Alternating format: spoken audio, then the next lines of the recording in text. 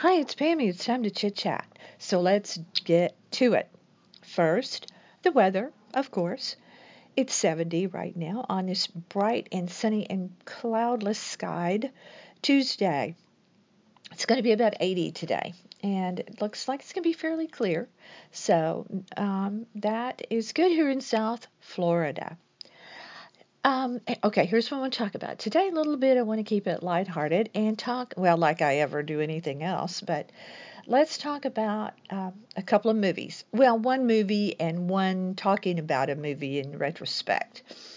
Um, and also, I want to talk about Juneau because where we live is not that far from Juneau. It's Juneau Beach is a place we go to, but that's not the Juneau I want to talk about. No, no, no. I have always been very interested in space travel and NASA and what they are up to.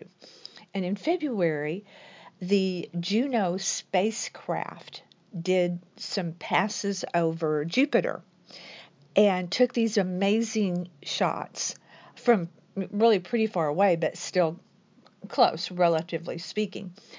And uh, you can see where the red spot is on Jupiter.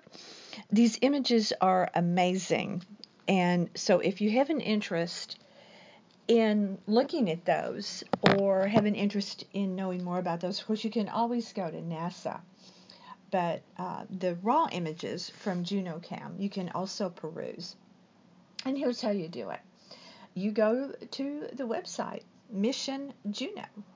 So if you go to Mission Juno, you can see the JunoCam photos of these amazing pictures of Jupiter. Both Jupiter and Juno are right together here by us. You should drive up the street, Jupiter, Juno, and but for real, the real images are really very striking. So go take a look. Go to the website and look at them and see what you think. They're pretty stunning if you like space travel. Okay, now on to entertainment movie-wise and retrospect movie.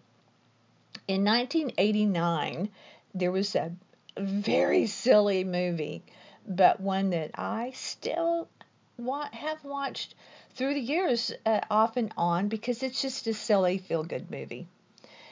It's called Troop Beverly Hills, and I think the thing about it, they don't really call it Girl Scouts; they call it Wilderness Girls.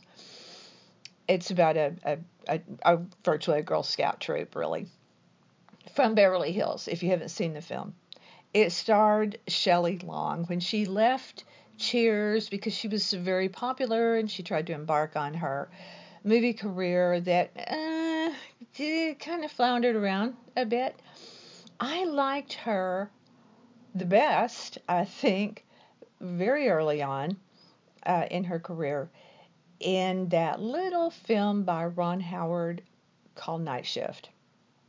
I like the music from Night Shift too. I have some of it on my my playlist. But she was really good in that, where she played a hooker, kind of a very clean cut kind of hooker, falling in love with Henry Winkler's character, and very, very early Michael Keaton, uh, who played Billy Blaze.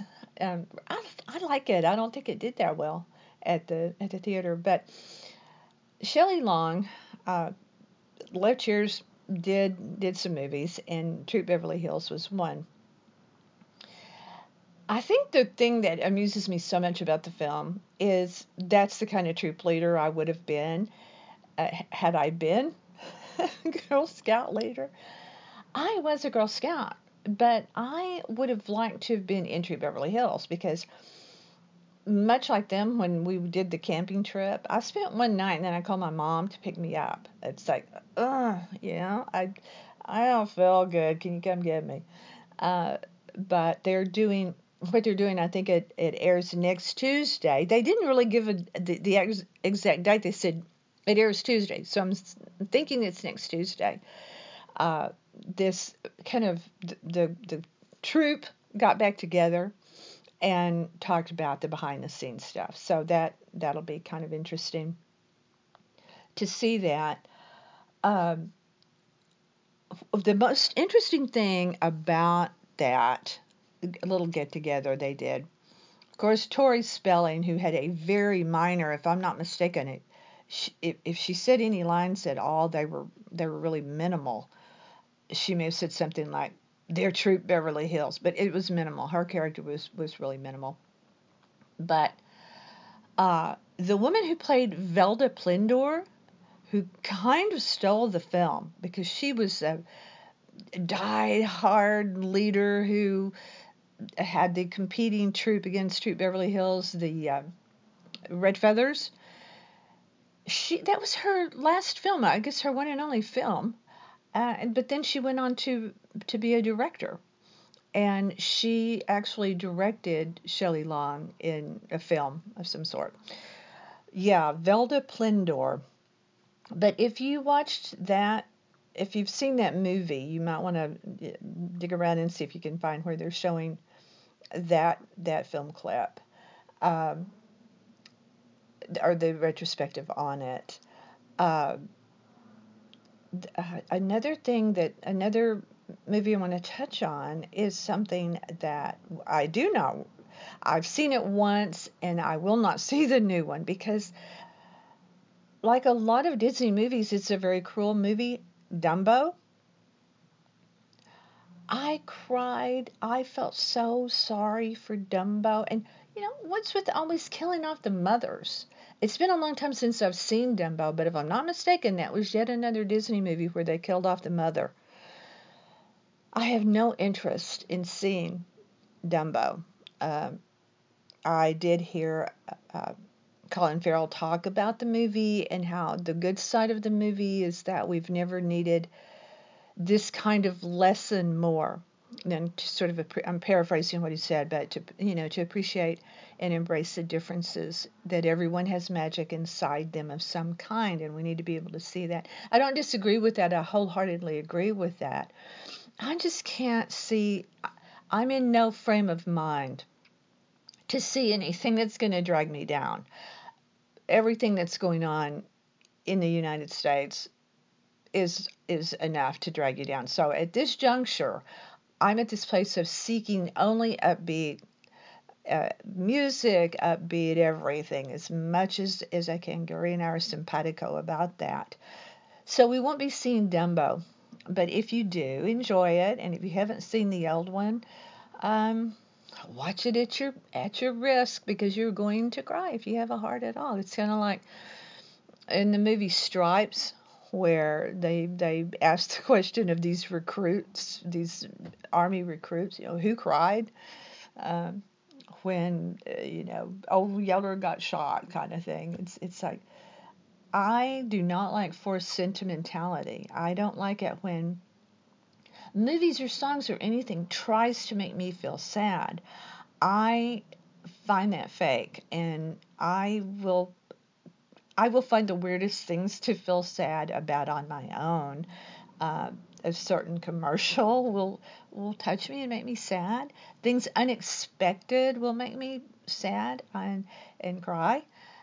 And there's enough. There's enough of that without faking it and forcing it. So I don't watch sappy channels like the Hallmark Channel and stuff like. You know where this script is going. You know exactly what's going to happen.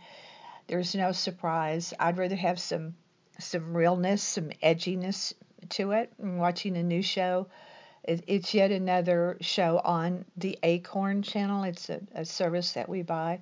Most of the shows come from the BBC on it, and they're just so good. And there's one called Striking Out, where this young lawyer woman walks in on her fiance cheating on her the night of her, what they call a hen party. It's their bachelorette party, but they call it hen parties over there.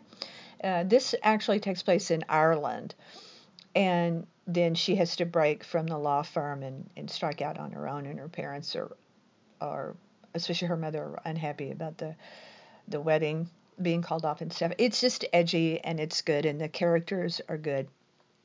Why does the BBC do so much better? Why do they do so much better? But anyway, that's my entertainment report for today. I hope that you will report over to Instagram. You know where I'm going. Follow me at Pammy, P-A-M-M-E, Chit Chat in Palm Beach Pam. This is Pamela Barker coming at you with my podcast today. Visit our website, North Palm Beach Life. That's just the name of it because it's where we live. There's a lot of stuff on it. Gary's made it really easy to navigate. So check us out. See what's going on there if you wish. I thank you very much for being here. I sincerely appreciate it. Stay with me.